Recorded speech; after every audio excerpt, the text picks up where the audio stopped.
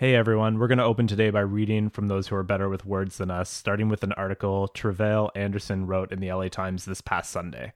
It was the night of April 4th, 1968, and George A. Romero was driving from New York City to Pittsburgh on a mission. In the days to come, he was to meet with film studios in hopes that one might buy the horror film he was lugging in his trunk, Night of the Flesh Eaters. None of the studios were interested, but Romero still managed to get his $114,000 films in front of audiences that year. And though critics panned the picture, retitled Night of the Living Dead, moviegoers were mesmerized, packing theaters, hitting the drive-ins in droves, and making Romero the father of the modern zombie movie.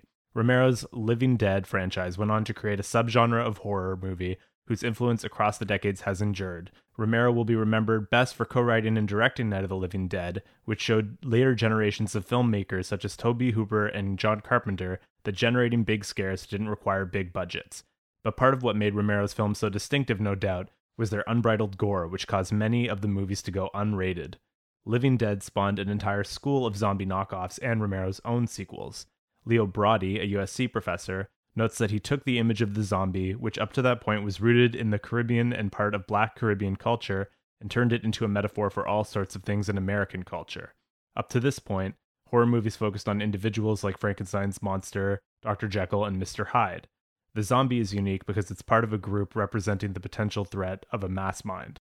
Edgar Wright further notes in his tribute that one of the reasons that his work resonates still is because of his fierce intelligence and the humor behind it. His zombie films alone are the work of a major satirist, bringing highly vivid socio-political metaphors and sometimes better records the years in which they were made than countless serious dramas.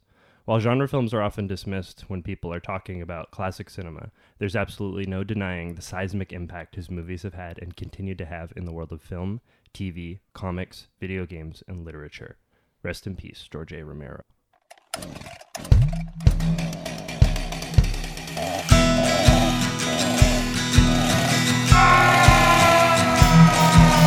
Killers, demons, ghosts outside, screaming you can run but you can't hide. You can't scare me, I'm already dead inside.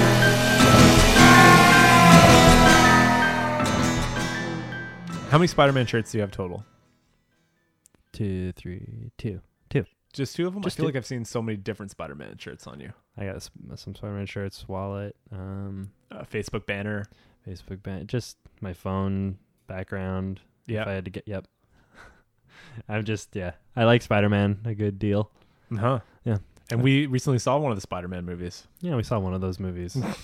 We saw the Homecoming. latest Spider-Man movie. Yeah, and just one of the greatest theater days of recent memory. We did. Yeah, we went, and instead of recording a podcast, The studio was shut down yeah, unexpectedly. yeah, for some reason, we back in 10 minutes. We put a sign on the front of the studio, and we left. Saw 3 movies back to back. Yeah. Scaredy Cats, do you do those days where you just go to the movie theater, buy one ticket, see 3 movies, to spend the whole day wandering around from theater to theater? Feeling weirdly intoxicated for some reason. For some reason, yeah.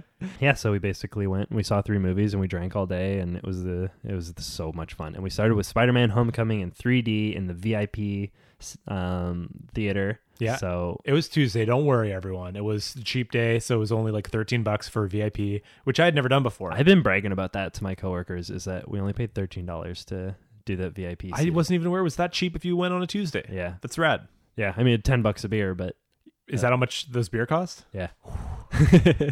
Which is why we just brought in the rest of them. Yeah. So we only had one. Yeah. But like, But still, it didn't feel like we could crack a beer in that VIP space. no, not with all those like servers with like Walking their up hands and behind their down. backs, just looking at us. Just watching us the whole Yeah. time.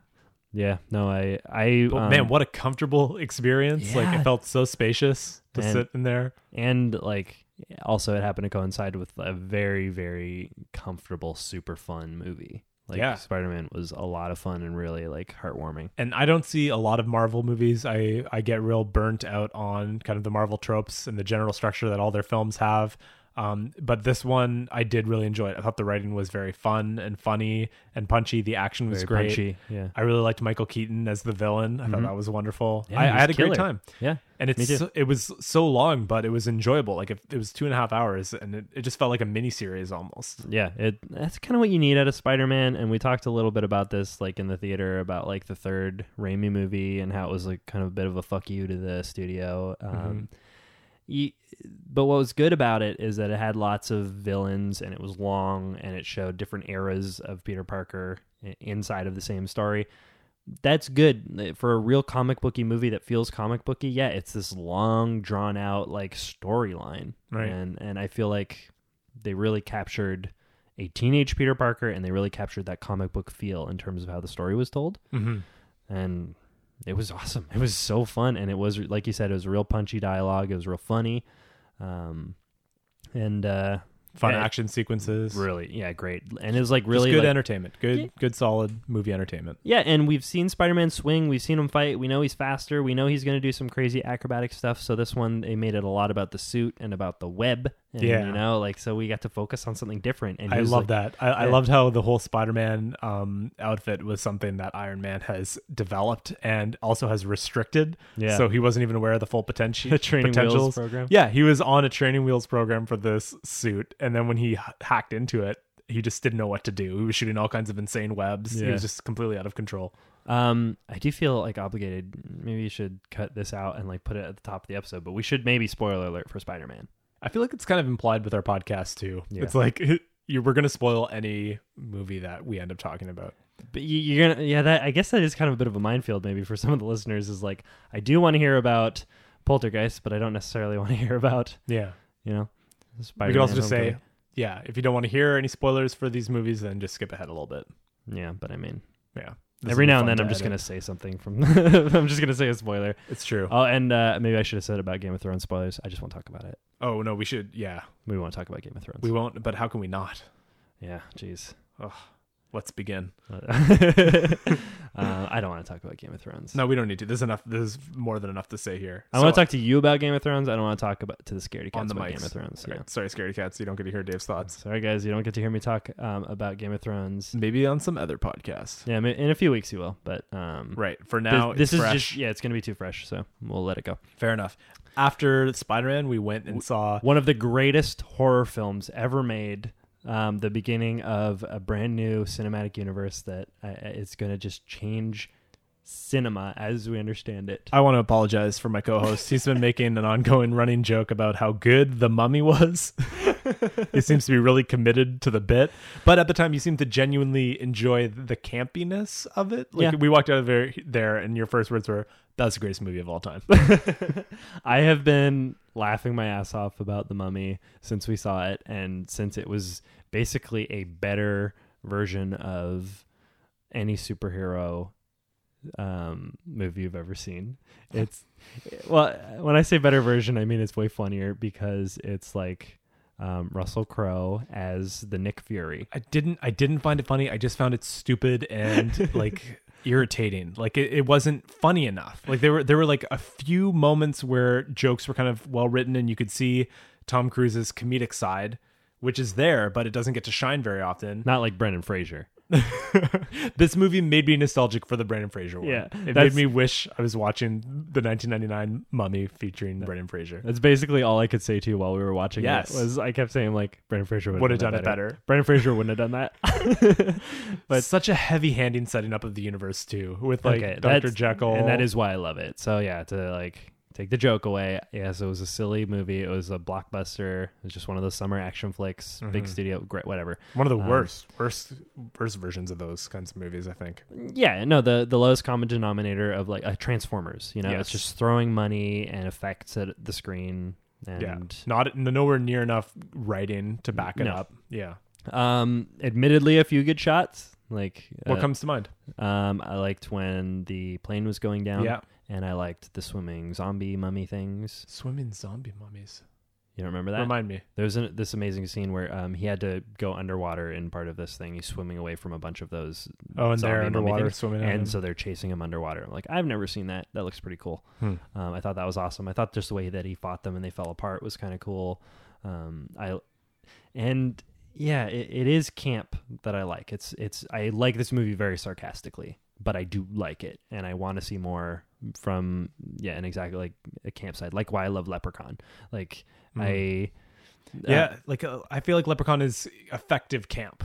Like I just didn't feel like it was even funny or punchy enough to be it just felt boring to me. You had to choose to see it. Get on board. Yeah. But what I loved most about it is right at the end, when all the shit went down and Tom Cruise is basically speaking over this triumphant superhero music at the end. Just like dun dun dun dun dun dun dun dun, and Tom Cruise like, I have to hide in the shadows for now, but I'll be back. And then it's just showing these rotating shots of Russell Crowe, who is Dr. Jekyll and Mr. Hyde. But he's basically acting as the Nick Fury of this universe, where he's going to be pulling in like the Mummy and the Invisible Man Creature and the from the Black Wolfman. Lagoon. All these Dracula. monsters are gonna come together in this combined universe, and he's going to be the connective tissue. And the way that music came in, it just ended like a Marvel movie. It ended like Iron Man 1. It was so funny to me. And I have been running with that joke, but that's why I feel it. And I desperately want to see the next one. Don't you worry. Despite terrible reviews, it seems to have grossed enough globally that I'm sure they will proceed with the next ones. And now the Tom Cruise mummy character is going to be in another movie. And I love that. But Marvel Universe, you got Thanatos. You got this big baddie that it's all building up to them fighting. Who's the big baddie in the Marvel universe? Is it going to be one of those figures that we mentioned? Like, is one of them going to be the bad of the bad? Probably like the devil or something. It'll be a Van Helsing connection, if I had to guess. Yeah, bring Satan into the Dracula mix or something. Yeah, maybe Satan will be the end of it. Yeah, have Michael Pitt play Satan. Yeah, and have Brad Pitt play Jesus. All right, Christ and Antichrist. Long Lost Brothers starring again. That's so weird. It's like the worst joke, and it's our centerpiece joke for this whole podcast. Yeah, I mostly joke for myself and for you, not for them. And after The Mummy, we went and saw we just slid downhill aggressively from Spider-Man. I don't know. I think we definitely spiked up for a little bit with The Mummy. I know. Okay, I was drunk. I was really buzzed. I was having a day of my life. I know all those things affect how much I loved The Mummy, but I loved The Mummy. I had so much fun. I enjoyed like you said, the plane going down, although that was mostly given away in the trailers. But there were like a few kind of high adrenaline shots that, with the alcohol and everything, it wasn't perfectly enjoyable and fine. But overall, no, do not see that movie. I'm going to watch it again. Go over to Dave's place and watch it. 5 out of 5 stars, Dave saw. But the absolute worst that I think we could both agree on was just insanely terrible. No was 47 meters down. Boo. Which we wanted to go see this. We're like, fine, a shark movie. It's got terrible reviews, but it'll be our third movie. Yeah. It's a good hour 15, which they definitely had no more than 35 minutes of footage to actually use for this film, and then filled it with establishing shots. Yeah, there was a ton of that. But dude, they had probably less than 2 minutes of shark footage in that movie. There was no shark. There was in no the sharks. entire movie. And the shark that we saw wasn't even exciting. It would just kind of swim in. Just swooped in a couple times. They were not scary. There was no tension building whatsoever. They weren't aggressive. There was nothing special about this situation. Like Jaws, Deep Blue Sea. These are exciting movies with a shark that are tense. I can even think of YouTube videos where it was more tense because there was some aggression or some people going, oh my God. It just seemed more, this was just CGI sharks at 2.5 meters away at all times. There was one scene where a guy got attacked by a shark, and that was just a close to the camera gotcha with a blood splatter. It wasn't a good, terrifying, these sharks are going to do something to these characters. It was, here's a very quick, hastily thrown together image of shark damage. I am not convinced that there was a script for this movie at all. Yeah, that wouldn't surprise me. The only impetus for getting in the cage was Mandy Moore's friend was accusing Mandy Moore of being boring. Can't be boring. And the threat of being boring was enough for Mandy Moore to say, okay, I'll get in the shark cage, lower me down. And That's what then- kept us alive through the movie, though. It's the making bad those acting. boring jokes. And her acting is so bad in this movie. The writing is so bad. Oh yeah. But then It's she gets down terrible. there, and then for the bulk of the movie, it's like there two are in the cage. One tries to leave for a little bit, gets freaked out, goes back in. A shark comes near. She goes back out again, goes back in again. Yeah. They rescue him. Wasn't there like a weird fake out thing at the end where they're not actually out of the cage? Yep. Yeah, was there? There was a fake out. Yeah, she thought she swam to the top. Oh, but then the fake out was really just. Then they ended up resolving it anyways, right? Yeah, It then was they like, oh, shoot she's out of it. hallucinating because of low oxygen. She's still down there, but then they still rescue her, so it's fine. So they just needed It's like 4 more minutes. Yeah, they didn't have the guts to follow through with a fake out. It's like, we'll give you a fake out, but she'll still get out in the end. Yeah. So there's like they leave the cage once because they need to see if they can get radio contact. They leave the cage again because the people aren't close enough. They leave the cage again because they need more oxygen. Ugh. They sent down. They leave the cage again because the one person left and now the other one's stuck. Like They just take turns going out slightly. Yeah. and then the other person like dies off screen over like the radio. I don't know if you remember that. Like of the her two girls. friend? Yeah, she just goes and she's like down on the like ocean floor, and the shark's like swimming above her, and she's injured and wounded badly, and that's when like the girl like has her like fever dream where she thinks she's rescued, but she's not. So the other friend is just dead. She above the dies, ocean. and we don't see it. Man, In a shark movie, a she shark movie. We need to see someone get mauled by a shark, and we saw no one get even like bitten by a shark. we did. The guy who came down to rescue them does get killed by the shark on screen, but it's just this big red flash in the water. It's not. You don't see something torn off. You don't see a shark teeth do anything. You don't see the impact. That's not why we watch shark movies. I know, and you don't watch a shark movie to see someone like bleed out underneath a piece of coral over the radio. You don't even see that happen to them. You want to see them get torn to pieces. Yeah. One thing about this movie is it actually really makes last year's shark movie with Blake Lively it was called The Shallows. Yeah, It made that look great. I wanted to see The Shallows. Go watch The Shallows because in comparison to that, The Shallows is wonderful fun. Yeah, Like You it's there's a few exciting moments in The Shallows. It's still like tense enough to keep watching. Overall, it's not incredible, but compared to 47 Meters Down, it's a goddamn masterpiece. So maybe just like by having movies that are such a like low, terrible version of that movie, it can make you appreciate yeah. the 4 out of 10s that are out there. But remarkably, we had seen The Mummy before 47 Meters Down, and tough act to follow. You're right. That's a tough act to follow for any shark movie. So, like, the fact that The Mummy was so bad, and then this So was good. just so much worse, is like Yeah, undeniably like a testament to Me. just how bad 47 Meters Down yeah. was. I loved The Mummy, and I couldn't enjoy anything about 47 Meters Down. Like I got benefit of the doubt coming out the wazoo, and I give it away free of charge to anybody. You But sure do. No, 47 Meters Down was Yeah, it's in a word, refreshing to hear terrible. you hate something. Yeah, I hated it. It was so bad. It was a waste of time. Yeah. Like we had to make fun of it mercilessly just to get through that hour and 15. Yeah. It's like if I hear from you, Dave, that you don't like a movie, then I kind of pretty much know that it's going to be bad because you are I have pretty very low standards. Not low standards. You're very sympathetic to films, and you want to give every movie the benefit of the doubt and see any kind of inherent value that's in there. So when you don't like something like 47 Meters Down, when you don't like The Monster, which you said you watched the other week, then I know odds are that I will not like it. I can't think of movies that I enjoy that you hate. I don't think that movie exists. I can't think of one, no. Yeah. Even like there are a few movies maybe that I like a little bit more than you do, but there's still movies that you also like. I don't Yeah. think it goes in the other direction. I think if there's a movie that you think is terrible, I don't think I'm going to like it. We'll see if that movie's out there. Maybe one day we'll come across it, but Yeah, maybe. But I mean, in the meantime, I do have lower standards too. I'm snobbier is another way we can say it. Yeah, I'm more focused on the things I enjoy about those things, I suppose. Right. I mean, when something annoys me, it annoys me. But I mean, there's plenty of annoyance in The Mummy. But Yeah. for the most part, it's so forgivable because with the dialogue excluded, because that's the thing that I complained about so much in Bone Tomahawk, and you didn't seem to notice it as much. Like it didn't bug you as much how bad the dialogue was. Yeah, no, but I that's couldn't true. like live with it. And then with The Mummy, like it was pretty terrible, but I just let all of it go. Yeah, even like as someone who I really like Tom Cruise in action movies, like I really, really like a lot of the Mission Impossible movies. I think Ghost Protocol is one of my favorites. is just so incredible. And I think this was just one of his worst performances, and probably due to the writing too. Like the character itself just wasn't really fleshed out. It was trying to be like a little bit goofier Tom Cruise, but not effectively. It just didn't fully land.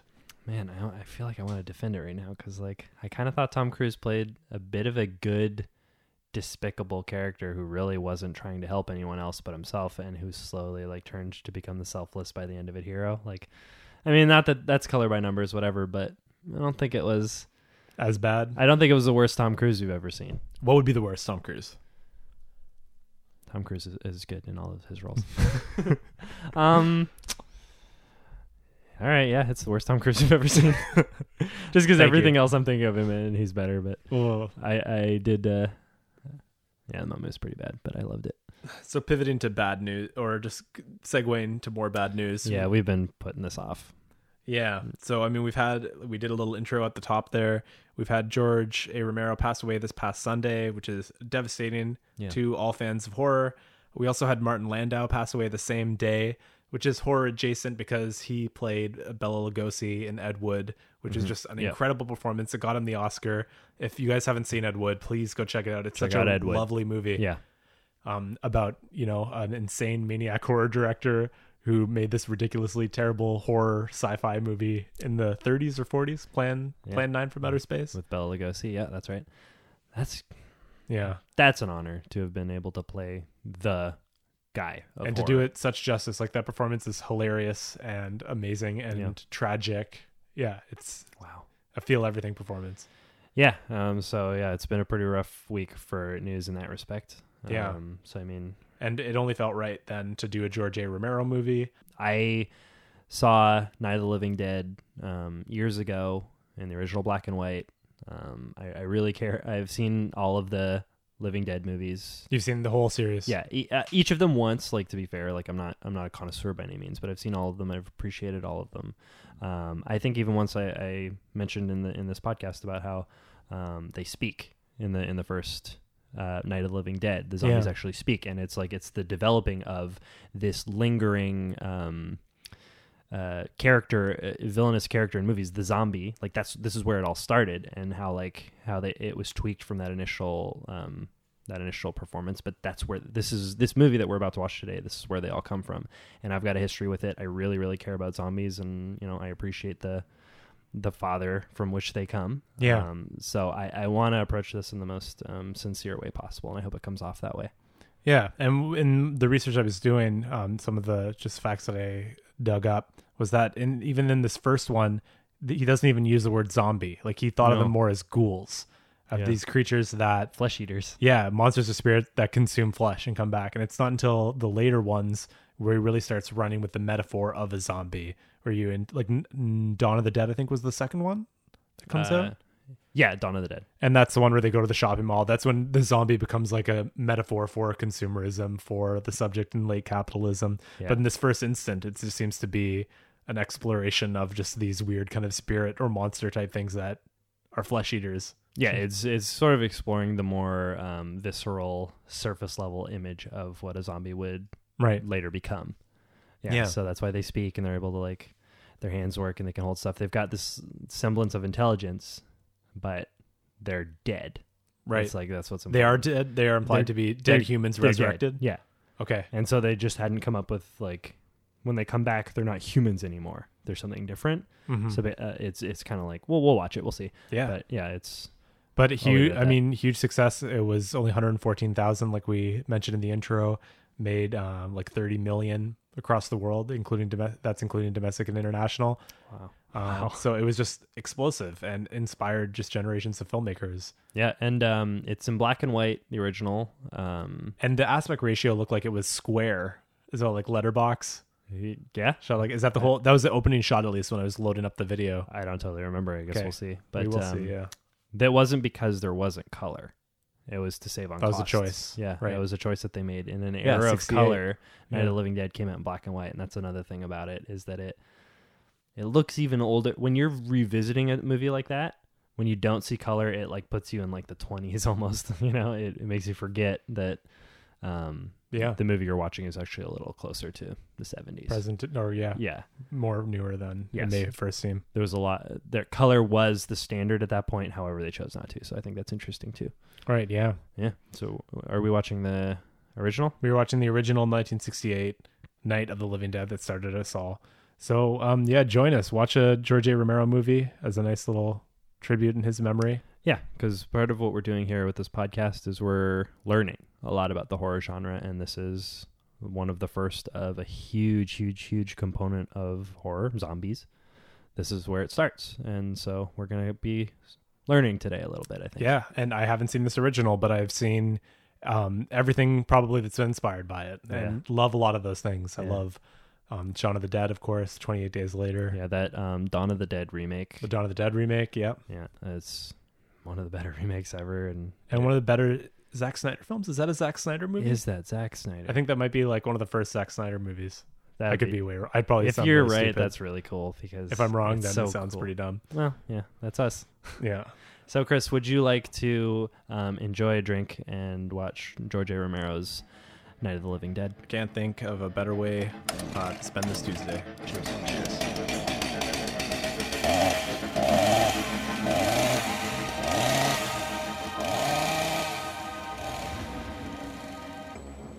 When to become one. Need some love like I never needed love before. Make Gonna love, make love to to ya. you, baby. Like, no wonder our parents were freaking out. We were like 10-year-olds going, I need some love like I never needed love before. Gonna make love to you, baby. Bert's like, no, you can't sing this. No, stop saying For that, fuck's sake, you're David. children. Don't sing about sex. David, no, you're not going to do that. You like Pogs. I get it. I feel like pop music was even more explicit like when we were kids than it is now. Maybe I'm wrong. I don't know. I don't listen to a lot Want of- to take a ride on your disco stick? I mean, that's not even... that's no, That's an not old even fully reference. contemporary. No, that's But I mean, 10 we- years old now. I'd say. Jesus. I love that song. This beat is sick. I want to take a rat on you. Okay, dick. There you go. See? Well, I think the first thing that I need to say is that I was, even though I've seen this once before, I didn't really take into account the performances, the acting. Yeah, You know, it kind of blew me away. I was not expecting that from this. I was expecting, 1968, first zombie movie.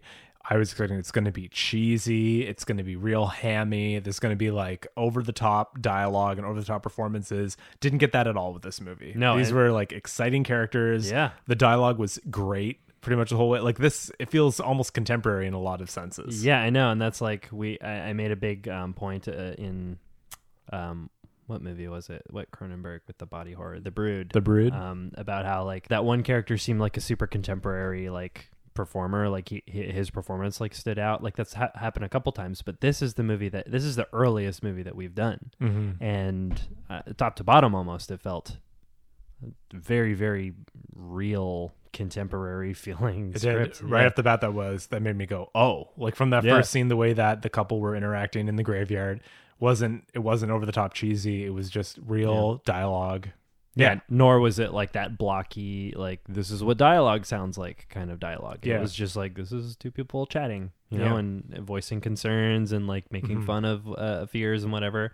Also, I had no idea that this movie was set in the context of just one kind of group of people in a home. For some reason, I assumed it was going to be a broad, like just a horde of zombies taking over different areas of a town. Maybe there's like a sheriff and the mayor, or like that's. I wasn't expecting it to be so tiny.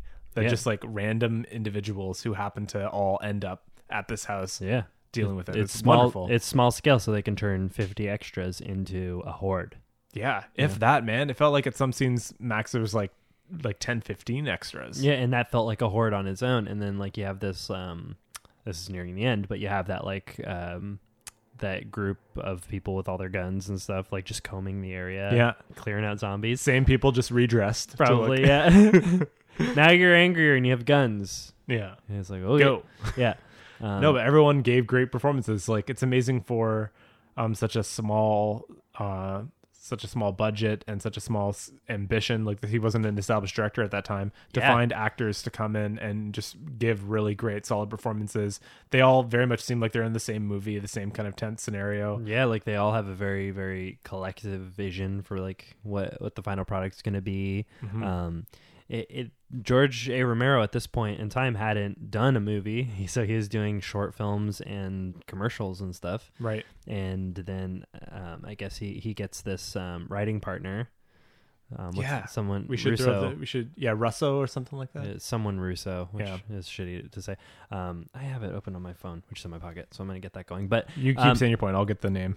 Yeah, so like he makes this movie out of nowhere. It's kind of the first, but it's not just establishing that this is a good horror director. He's establishing a genre, a subgenre inside of horror. He's inventing zombies, essentially, and they're establishing such things that we all know as they're slow, they shamble, there's a huge group of them, they eat flesh, and they die to a headshot. John Russo. John Russo. That's pronounced, Russo. Yeah, so he collaborated in writing this original script. That's my guess on how you pronounce it. I don't know. And Dwayne Jones is our boy. He's the main actor.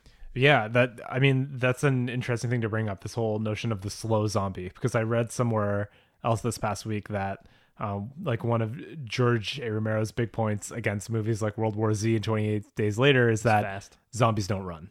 Yeah. Like he doesn't like that. Yeah, he seems to be a little irritated. No, because he established the thing that is basically the reanimated corpse, and that is like your body is affected by rigor mortis when you die, so you're less capable. Your brain is damaged. Not limber, your muscles are kind of locked. And your brain is sending these damaged messages to your limbs, like take a step forward, so it's going to be blocky and weird and shambly and whatever, and that makes sense. I love the Fast Zombie too, but it seems I do too. No, I'm like, technically nothing speaking, against Romero, but I think it's a fully legitimate way to evolve the genre and make it more exciting. And I'm gonna actually to say, because you brought up 28 days and 28 weeks, technically speaking, that's a rage virus, and I think they're alive.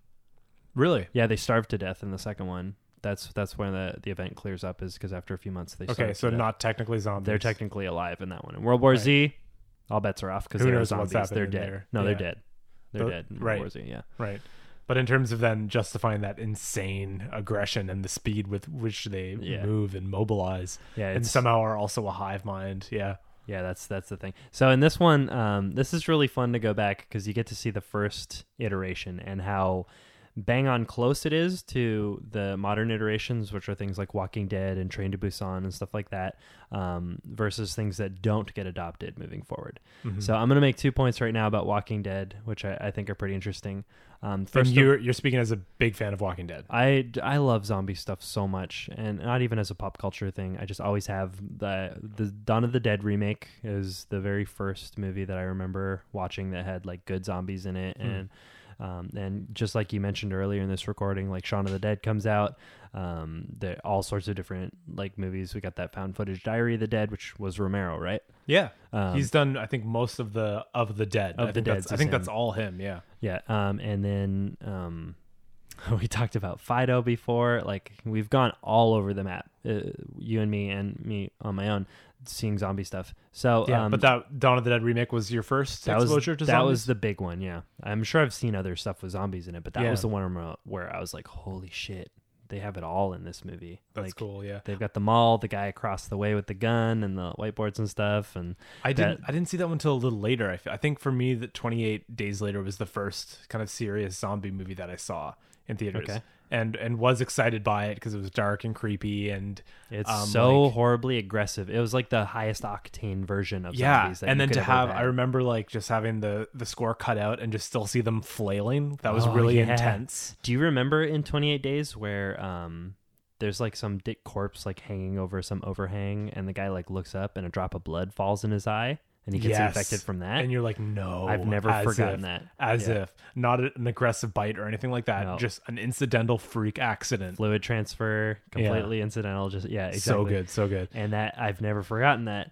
I didn't ever consider it because of Fast Zombies, like we were talking about this. I didn't ever consider it just zombies because they had this completely different component. They were rage. They didn't just bite you and eat you either. They were trying to kill you. Yeah. They'd smash you with the meat of their fists if they had to. And also that one was the first one that I had seen where it just sets up exactly the same way that Walking Dead pilot does, Resident Evil does, where it's just an individual waking up in a hospital, not knowing what's happening. All right, so let's go back to Walking Dead, because this is basically Walking Dead is the, benefactor of, what came before. So what was cool is in this original Night of the Living Dead, the zombies, they can use tools and reason. They're just slow and kind of dumb. Yeah, these are particularly smart zombies, I find, compared to most other films we see. Like, they are, like you said, they're grabbing things to break into other things. Yeah. They seem to be somewhat aware of their surroundings. Yeah, and it is from the Romero brain that we're going to eventually get brains and all that stuff. I thought that was going to be in this one. So I had the memory that it happened in this one. So as it's well. some other of his sequels that they're actually shouting out brains. Yeah.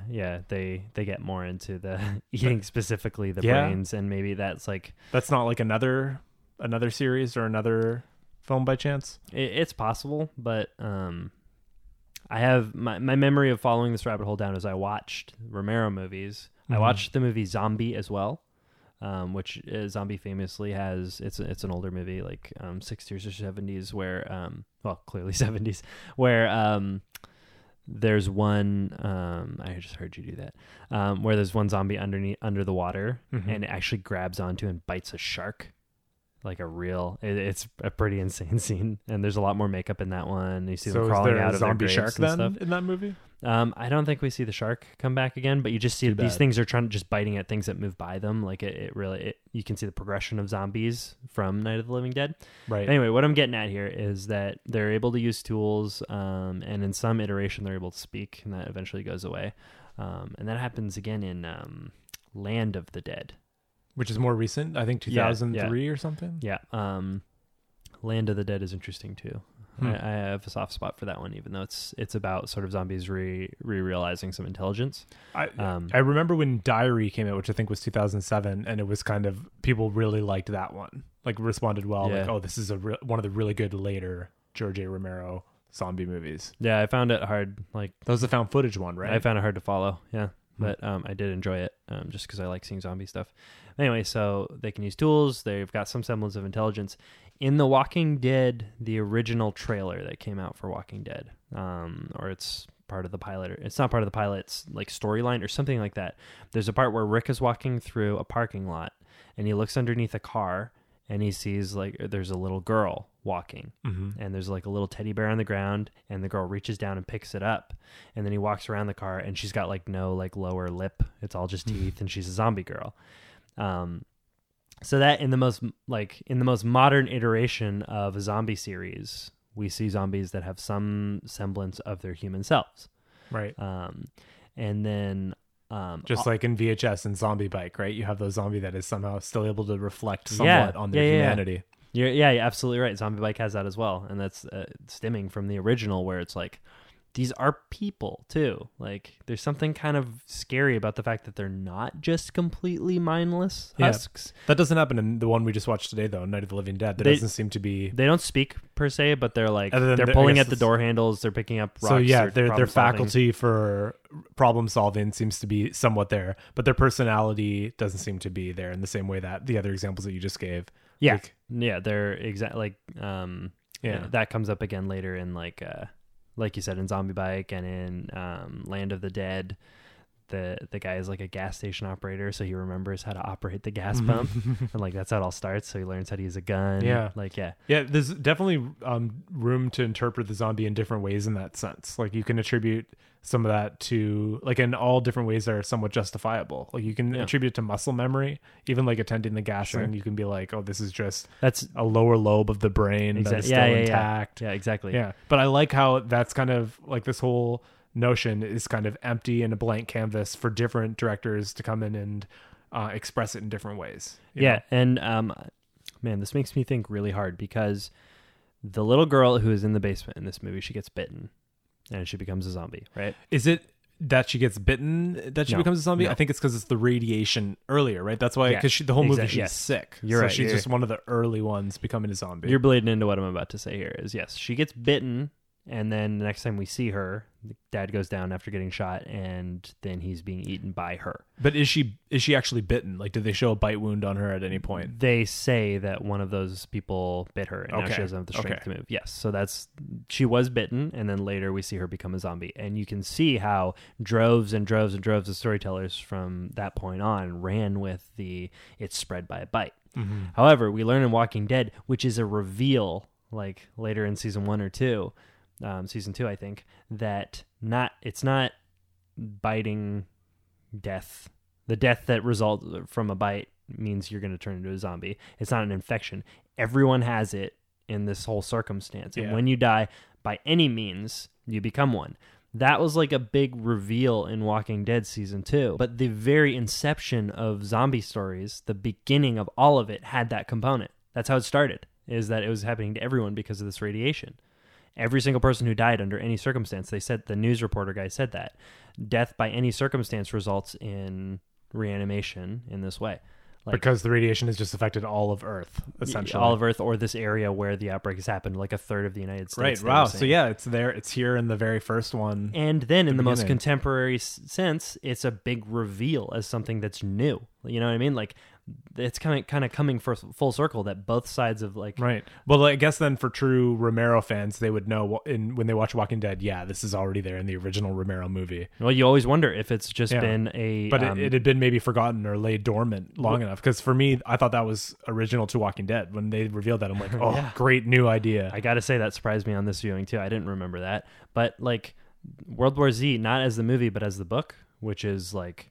And the Zombie Handbook, those two things. They came out around the same time, and they were just on like every shelf of the front entrance of every bookstore for years. Max Brooks like put into words what zombies are, and in his like classic definition, it's an infection that's spread from one host to the next. So it isn't this sort of like global thing that's affecting everybody at all times. That was re-established in Walking Dead. With Walking Dead. Yeah. And, brought it back, yeah. And that's crazy because that's how it started, you know? So, like, I don't know. That, like, really, my heart swells a little bit for Walking Dead. And it reminded me a lot, too, of, like, War of the Worlds. Especially the idea of the original radio broadcast. Like, we kept getting so many cuts in this movie to just the local radio station and television program informing everyone of what's going on. Yeah, which is an interesting thing to have with a movie that is so focused just on that house and the people surviving and the psychology of them dealing with each other.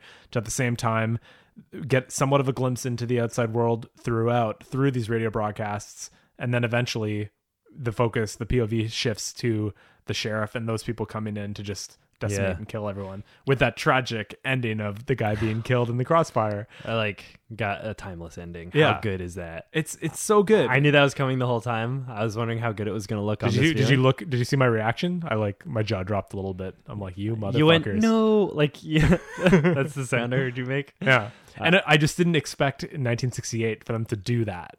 At the end, for them to write an amazingly killer story that backs itself up, and where that everyone dies. Like, all the lead characters that we get to know do get killed by this thing, pretty gruesomely. Yeah, too, and like that gun felt like a pellet gun. Like it was kind of the sound effect and the gore, just like, beep, beep. And just like punctured a little hole. Yeah. But he got shot by that and then fell down the stairs and then got eaten went down the stairs and got eaten by his daughter. So, I mean, that got worse for him. That's true. That his death wasn't the gunshot. It was way worse than that. Yeah. But even the other guy, like the cop guy, came along and shot the main dude in the forehead. Yeah. Just from a distance. He just got sniped. And then complimented by the one. Great job. Great job. You got him. Put him in the fire. There's another one down. And I even said before that, I don't know why I did this, but like trying to hint a little bit to you. I'm like, they're just indiscriminately gunning down anyone. I did not hear that. I tried to I don't know why I said that. I'm like, I'll plant a little potential spoiler for Chris. I planted a little tiny bit of just be worried right now. Be worried. I really enjoyed watching it in the format of I don't know what the actual letterbox is, that what you call it? Like when it's just the perfect square format for the old tube. Yeah. Like it lends that mixed with the black and white makes for an interesting watch of this whole story too. I think there's something special about the fact that it feels more contemporary than it is. Like that you're watching an old timey movie, but it feels like it was made a few years later. It feels like it was made almost, maybe because it's the high definition restoration, but it feels like it was maybe a more recent film made in the style of like an That's old. what it feels like, and I think that's got to have a lot to do with the dialogue. I think it's written or partially improvised. Like I'm sure part of it was. Yeah, I'd be curious to see what it looks like. I'm so glad we didn't watch the color restoration. 100%. I'm glad that we could I'd, get around I'd be that. curious now to go back and watch a few scenes to see what they look like in contrast. But I really Just enjoyed see it, what color just their like this. shirts were. Yeah, I'd be curious about that too. There were a ton of Dutch angles. That was kind of annoying me a little bit throughout the whole thing. Yeah. Like I guess that works for intensity, but I would have been a little more judicious with them. Do you know what I mean? That's just that classic like tilt the camera like 15 degrees. Just to like create a sense of intensity and fear. Yeah, I think they kind of needed that. You know, It works, but there's a lot of it. It's Yeah. like level it a little bit, man. No, Come on, Georgie. Come on, George. I get what you're saying. I'll like forgive anything this movie does at this point. That's probably So the sequel doesn't come out for another 10 years, right? That's Day of the Dead is the next one, or is Dawn of the Dead the next one? That's an excellent question. I think that's something we should know. Probably should look it up to mention it. But I remember seeing that it took a little while, surprisingly, for the next iteration or the next installment to get released.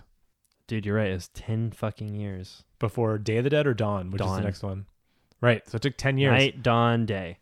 And then in that time, Well, that's a perfect progression, by the way. Night, and then next comes dawn, and then the next Day year in the after day. that. Yeah. That's... Man, I want to know more about these movies. I've seen all of them, but I've never thought about connecting the universe or like what's the difference between these three components of the daytime. Yeah. And I assume the universe kind of grows as time goes on. Like it builds on that. Like by the time do we get to Diary and Land of the Dead, are we already in a world that is well aware of the outbreak and is dealing with it in certain ways? In Land, we are. In Land, it is like it's dystopian humans living in the zombie world. Cool. In their like little stronghold cities. That sounds great. Yeah, it's pretty awesome. But then the Yeah, zombies I want to get put on the smart. next one right away, man. This is hard to not do that. Oh yeah, that was wow, man. I gotta say, like, I'm sure there are other feelings, rattling around inside of me that are influencing, being just completely blown away by that watch. But it's better than its time. It way surpassed my expectations. Wow. Yeah, that makes me feel great because I have always like had it in my heart as one of my favorites. Mm-hmm. But like, just because I know I love zombies, and like we said, on top of this, I give pretty much everything the benefit of the doubt. But No, this is like, it's a very watchable movie for being 50 years old as of next year. yeah, So he and made this like 50 years ago. doesn't it not feel like as old as some of the other films we've watched? Not at all. Yeah, and yet it is. Brood feels more dated in a weird way. Absolutely, it does. And yet, this movie, and not to make a huge point about it, but like this was in 1968, and it had a black lead. No, we should make a point about that. That's incredible. Yeah. That's a very radical thing to do at that time. And horror, in a lot of ways, there was another article that came out just this past week about how, like, when it comes to race and gender, horror has been kind of way ahead of the curve in terms of representation in film. Like, especially in terms of passing the Bechdel test, horror movies more than any other genre do it. Like, women are much more involved and articulate 100%. than a lot of other genres. I buy that 100%. Women are often a focal point in horror where, and I'm sure that can be complicated. That could be further complicated by the fact that they're often victims as well at the same time. Yeah.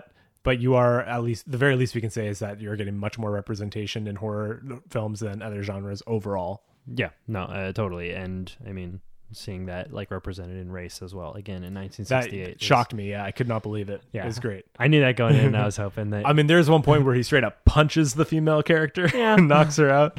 But that aside. Yeah. I mean, and I think we're supposed to, that's whatever, that is what it is. It seems to have done some damage. Like, she seems she was right loopy after shaken that. up after getting, I attribute that more to the punch than the encountering the... Probably just a concussion. Yeah, hit her a little too hard. Yeah, well, she slapped him, so I mean... Does that justify the violence? No, it doesn't justify anything, but I mean, it explains why. I don't know why I came at you there, but... Does that justify why you would punch someone in the... it doesn't, but it is one of the funnier punches in the face in horror movies. It did sadly seem comical the way And- that it yeah, came out. Just because it's dated and the score and Yeah. And just like one of those big theatrical punches are hilarious. But then he went off And the on sound effect, it was like... Yeah. Yeah. And then he went off on what's his name, the bald guy, for not letting him in. Yeah. He beat was the shit pissed. out of that guy. Like, you motherfucker. Yeah. So he showed some I consistency let in his. you into this house and you lock me out. But it's great. And that's a trope too, right? The guy Actually who just kind of blasted freaks in. out and then doesn't let someone back into the safe place. We Yeah. see that in so many action and horror movies. Yeah, weren't we were talking a little bit about The Mist and about like that human psychology. Yeah. And when I say people talking, trapped in a room, how do they deal in balance? And this it did start to do that a little bit. It started. It didn't, and I mean it's the first one to kind of really do something like this. Well, that might be crazy to say. Like even Yeah, as we're I'm- not totally sure about that. Yeah, we're not educated film majors in like the history of cinema, but like even I think Alfred Hitchcock has some movies that do that a lot. Like Lifeboat is a Hitchcock movie where it's just 7 humans on a boat. Circling the drain and like Yeah. seeing the human So I'm psychology sure that there. really is kind of I'm sure it is. I early wonder version what of it. Romero was inspired by, because I go back and I watch a movie pre 1980 and I assume that it was the first of Yeah. a mindset, and there's no way. But that's the thing is you can't fully attribute the originality of an idea to one person because everyone's inspired by certain individuals, Yeah. and then in turn it inspires others. Yeah, There's- it's a collaborative industry. It's and just any kind of art project, like if it's film or like anytime you're entering kind of a genre of sorts, you are going to be picking up the work from the people that came before you and setting the ground for the people that come ahead of you. So even like with the Zombie, we can't just fully attribute the Zombie to George A. Romero. No. He's inspired by, we were talking a little off mic about that novel I Am Legend. He's inspired by Richard Haitian Matheson. folklore. Yeah. Sorry, Richard. Richard Matheson. That's the author of that one? Yeah. Gotcha. And I'm only saying that because it's one of my absolute favorite things that I've ever read in the horror genre. Right. Is Cool. I Am Legend. Please read it. If you buy it now in paperback, you also get a collection of Richard Matheson's short stories, and those are also really, really good. Nice. As part of the same book? I Am Legend tends to come with those short stories, yeah. Excellent. But so if Romero's pulling a little bit from that, you know, we can't call him just the godfather of everything that was to come. But like he really did not just have the idea, but you know, write it down, portray it, get the correct actors. He did it. He did it. He made a zombie movie that like set the norms and tropes for movies that are still coming out regularly. Yeah, like It Comes at Night. Like I was thought about It that's what Comes you're at saying, Night a yeah. bunch of times in this movie Wow. because it's like people just sheltered up in a home protecting from what's outside there and dealing with one another and new people being introduced and what that means.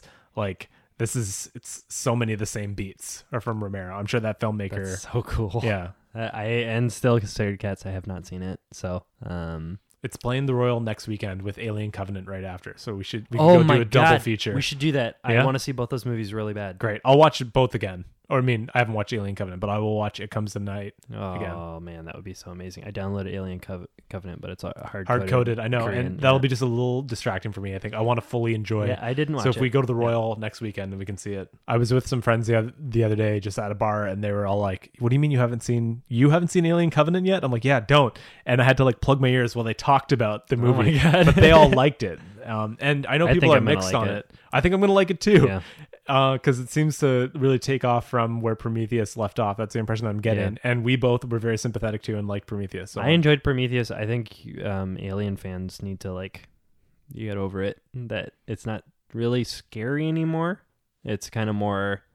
Let's tell a very interesting sci-fi story. Yeah, we want expansion on That's what I want. the history of the biology of the alien species and where it's going to go from there, where they are now. Yeah. So welcome back to Dave's Game Corner, everyone. Just in our trivial discussions of Dead Space, that's what you're in for, by the way, in the future, Chris. Is you're Very gonna near play future. a terrifying first game, and then from there they're going to start expanding story-wise, Great. rather than scare-wise. Great. Yeah.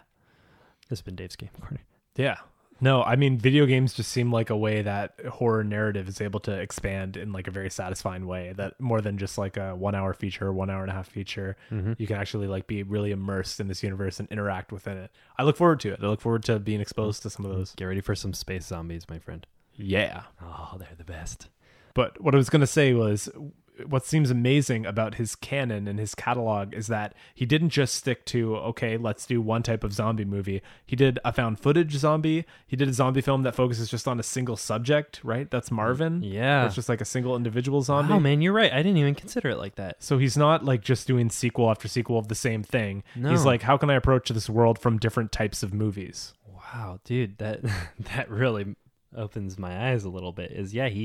He's like, what's another way I can look at this thing I've created. Yeah, to be open to something like found footage, I think like an old man in his 60s and 70s, an old filmmaker would be kind of indignant about the idea of a weird format of the way to do. Why go down in quality of filmmaker? But he embraced the fuck out of it. Of course, he seems like the eventual creative team that's going to be responsible for our Cloverfield universe, all in his own head. And by his own hand, directing all those movies. Yeah, man. I mean, this is the time where we're going to say a bunch of nice things about the guy, but how can we not? How can we not? And I don't know. Most of it right now for me is motivated by the fact that I've seen this before. All the things that he's led into creating, I have seen and just love with all my heart. Yeah. And as someone who hasn't been exposed to too much, but who loves those one-room set-in movies, loves a bunch of zombie movies. I mean, both, like I said, 28 Days Later, but also Shaun of the Dead that blew my mind when I watched it. It was my favorite movie for a long time because that then expanded the idea of the zombie into something that could be a social critique, that I could look at the zombie as a way to criticize certain aspects of our society. And in Shaun of the Dead, it was like this kind of lazy, uncontented, Simon Pegg character who just was unambitious. Yeah. And like just in the way that they would show him kind of going about his day and then parallel that with the zombie, I thought it just kind of blew my mind. It was the first time that I'd seen it. And that's what made him come alive, in that world after it happened and see what's all important to him. Yeah, it's that I love Shaun of the Dead so much. Yeah. But and Fido, I said that. Yeah, that was a fun, weird little one too. Just because these are all just different examples of people building on and expanding George A. Romero's the things he laid the seeds for. Warm Bodies. Warm Bodies. One of the newer ones. Interesting concept. I never watched Zombieland. Like Warm Bodies seems that they retain a lot of their humanity, right? Those zombies. Did you watch that movie? Definitely not. Okay, I didn't. No way.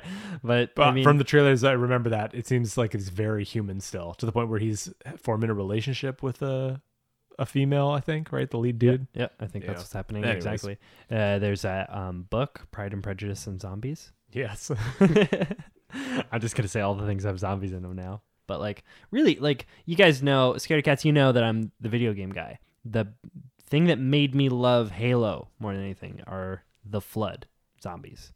Last of Us zombies. And all of these in their own like creative way, but they're all, when you see them in a completely different context, when you see a zombie in space that's based on a spore, when you see a zombie on Earth that's based on fungus, when you see another zombie in space that's based on a sound that's coming from a thing, when you see them in all these different contexts, but they manifest basically the same because the idea of a zombie is so fucking rock solid, and it's such a great, terrifying. They're all just coming at you no matter what, no matter if they're fast or slow or big or small or lots or few. Yeah. They're coming at you and they can't be stopped. It is an inextinguishable idea. The idea of the return of the dead, right? Anything that we bury, anything that we want to kind of be over and done with, the idea of that coming back is always just going to be a key source of inspiration for fear to be manifested and articulated in so many different ways. Yeah, and that's the mark of a good idea, is that it can come out and in all those different ways. It was somewhat surprising me to see that it's radiation in the first instance. Yeah, that's that was the weird. Explanation. Radiation from Venus. From Venus specifically. Yeah. Venus radiation is the origin of zombies in the first big zombie movie. Yeah, and to streamline that, it's radiation. It comes back to Earth. It either crashes or explodes, whatever it is, and that event, that radiation event, is what causes reanimation. It's not that it gets to one person and it gets in their blood and then they affect two people and then those go on, and it's not like a pyramid scheme like that. It's that everyone who dies because of this radiation in this area, I have to imagine, is gonna come back. Yeah, and theoretically that'll go away in a week or whatever, but like this happened. One event happened. It's like coherence. I was kind of expecting to have those big scenes, especially in the graveyard, of the hand coming up from the soil. Like I was expecting this to be there. That's what we need to watch. Zombie. The movie Zombie, we must watch it. It has all those things that you think tropes are of zombies are in that movie. You what see the year, hand coming what year is Zombie? I had to guess, but a few years 70s, after, yeah. 70s. So yeah, and the fact that it starts in a graveyard as well, and the first quote unquote zombie ghoul, really, the first ghoul that we see just happens to be in the graveyard as well. Like we could presume maybe that he came out of a grave, but he seems to be pretty clean. Yeah, and that they said that as well. Everything was covered in the exposition done by the news, broadcast either via the radio or the television. They described the fact that recently dead corpses are being affected by this. Yes. So that's why right at the beginning of the outbreak, it doesn't mean that there's one and it bites a few people and it starts that way. Is everyone who died recently inside of a certain, let's say, a week. Yeah. I don't know how long. It's a day even. That's a lot of people. Yeah, and that does an interesting twist on the globalization of the disease as well, because it doesn't now just begin in this one small town where it spreads from there. It's happening concurrently at all different areas of the United States, right? They're reporting, okay, if you're in this town, go to this hospital. If you're in this town, go to this school. Like they're saying the safe zones because it's happening everywhere at once, immediately. And I was commenting about how like I would love to be able to just like do the Night of the Living Dead in Gladsbury or Greenwood, whatever it is, the place that is one of the things that came up on the TV. It's fun because it could be a period piece too that you're doing. And I would want to do it in black and white in the same like aspect ratio that we watched it in, and that is such a film school final year project. Yeah, I'm sure it is. That's been done a million times, and every person who's ever like heard of that is like calling me an asshole right now. But like, that's that's what I want to do in like tribute. No, it sounds so fun. Heading on over down to some Instagram comments on our VHS2 post. Esmigram comments, one of my favorite episodes by far. All the video game talk and my favorite VHS movie from the series. Our brother and I loved the zombie bike one. The one that got us was the Cult Sacrament one. That one totally freaked us out since our family comes from a religious background. I hear you on that one. Love the gore and the void vibes. I hear you on that one too. Sorry for the long comment, but I think this is a long episode and deserves one.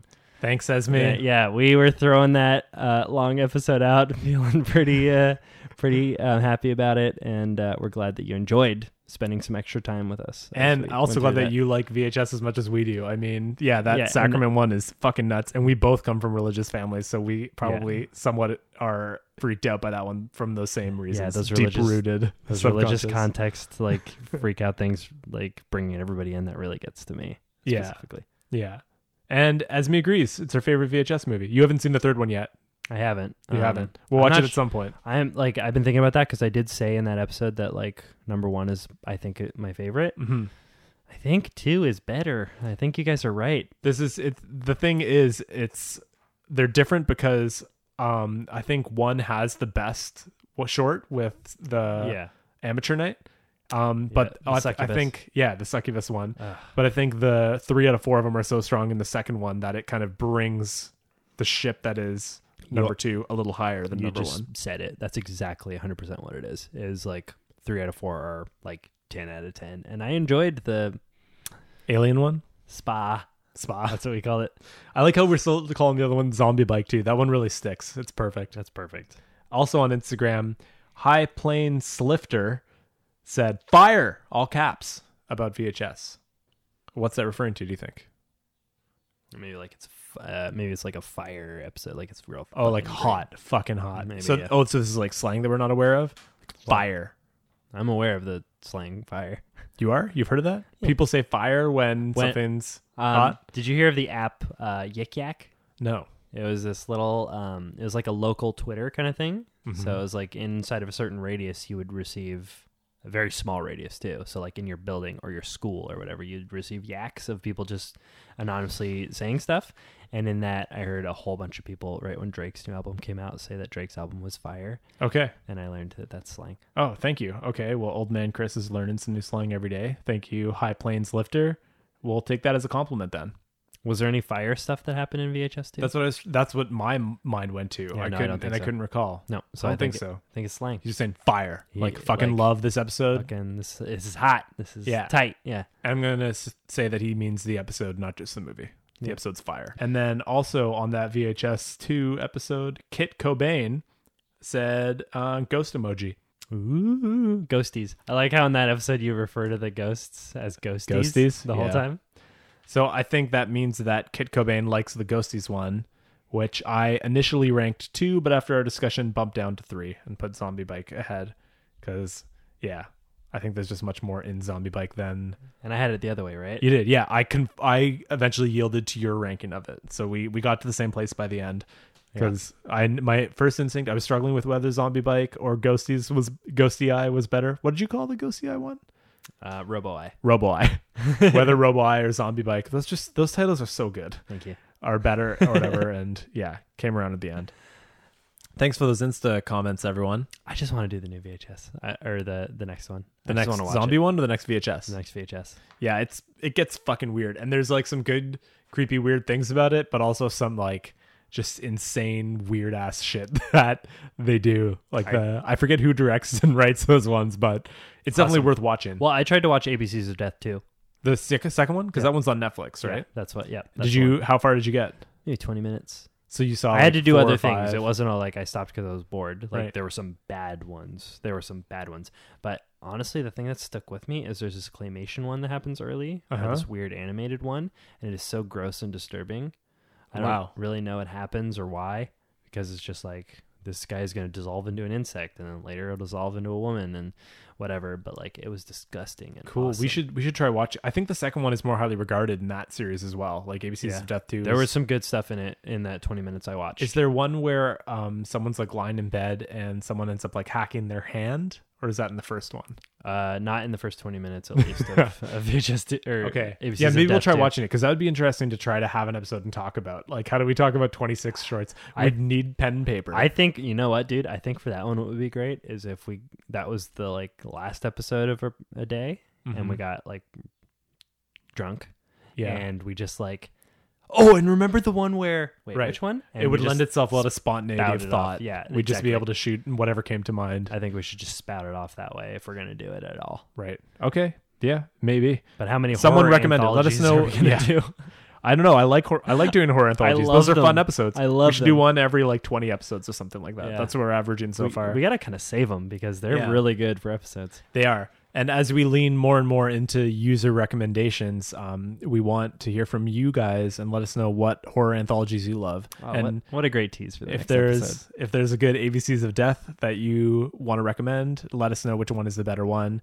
Also on my mind lately is Southbound. I really want to watch that one. That's another one by the bloody, disgusting people. Yeah. Right? Yep, they've come up several times for me, but Yeah. we should get into that. But yeah, please head on down to any of our social medias, and by that I mean any of the social medias. We are on there. Text Chris Dave Saw At all of them, yeah. Facebook, Twitter, Instagram, Snapchat. Just head on down, search that username. We're always the same. Comment on shit. Let us And know what you think about certain movies. Let us know. Send us a detailed reason why we should watch a movie, and that's very likely to be on this podcast. And this past week, we started to see some of you interacting with each other in discussions about our episodes, which is rad. That's a new frontier that we're hitting. So yeah, leave comments on each other's comments. Yep. And as you probably know, now that you've listened to a bunch of these episodes of the podcast, or if this is your first time, we aren't experts in the horror genre. We have limited fields of knowledge. You probably have some gaps too. So let us know our gaps. Let us know what like we need to watch. That was our last second disclaimer. Yeah. Last second disclaimer. Because one of our goals of this podcast is just to become better informed about the horror genre. And we're learning a lot from you guys, and we want that to keep on going. So please. Yeah. And stay tuned for our next episode, because that's going to come into play. It sure is. Thanks for tuning in, everyone. This has been the Tex Chris Dave Saw Massacre. I've been Chris Vandenberg. And I have been David Stoneborough. And as always, chaos reigns, chaos reigns, chaos reigns, chaos reigns. This is the history of zombies. Chaos reigns.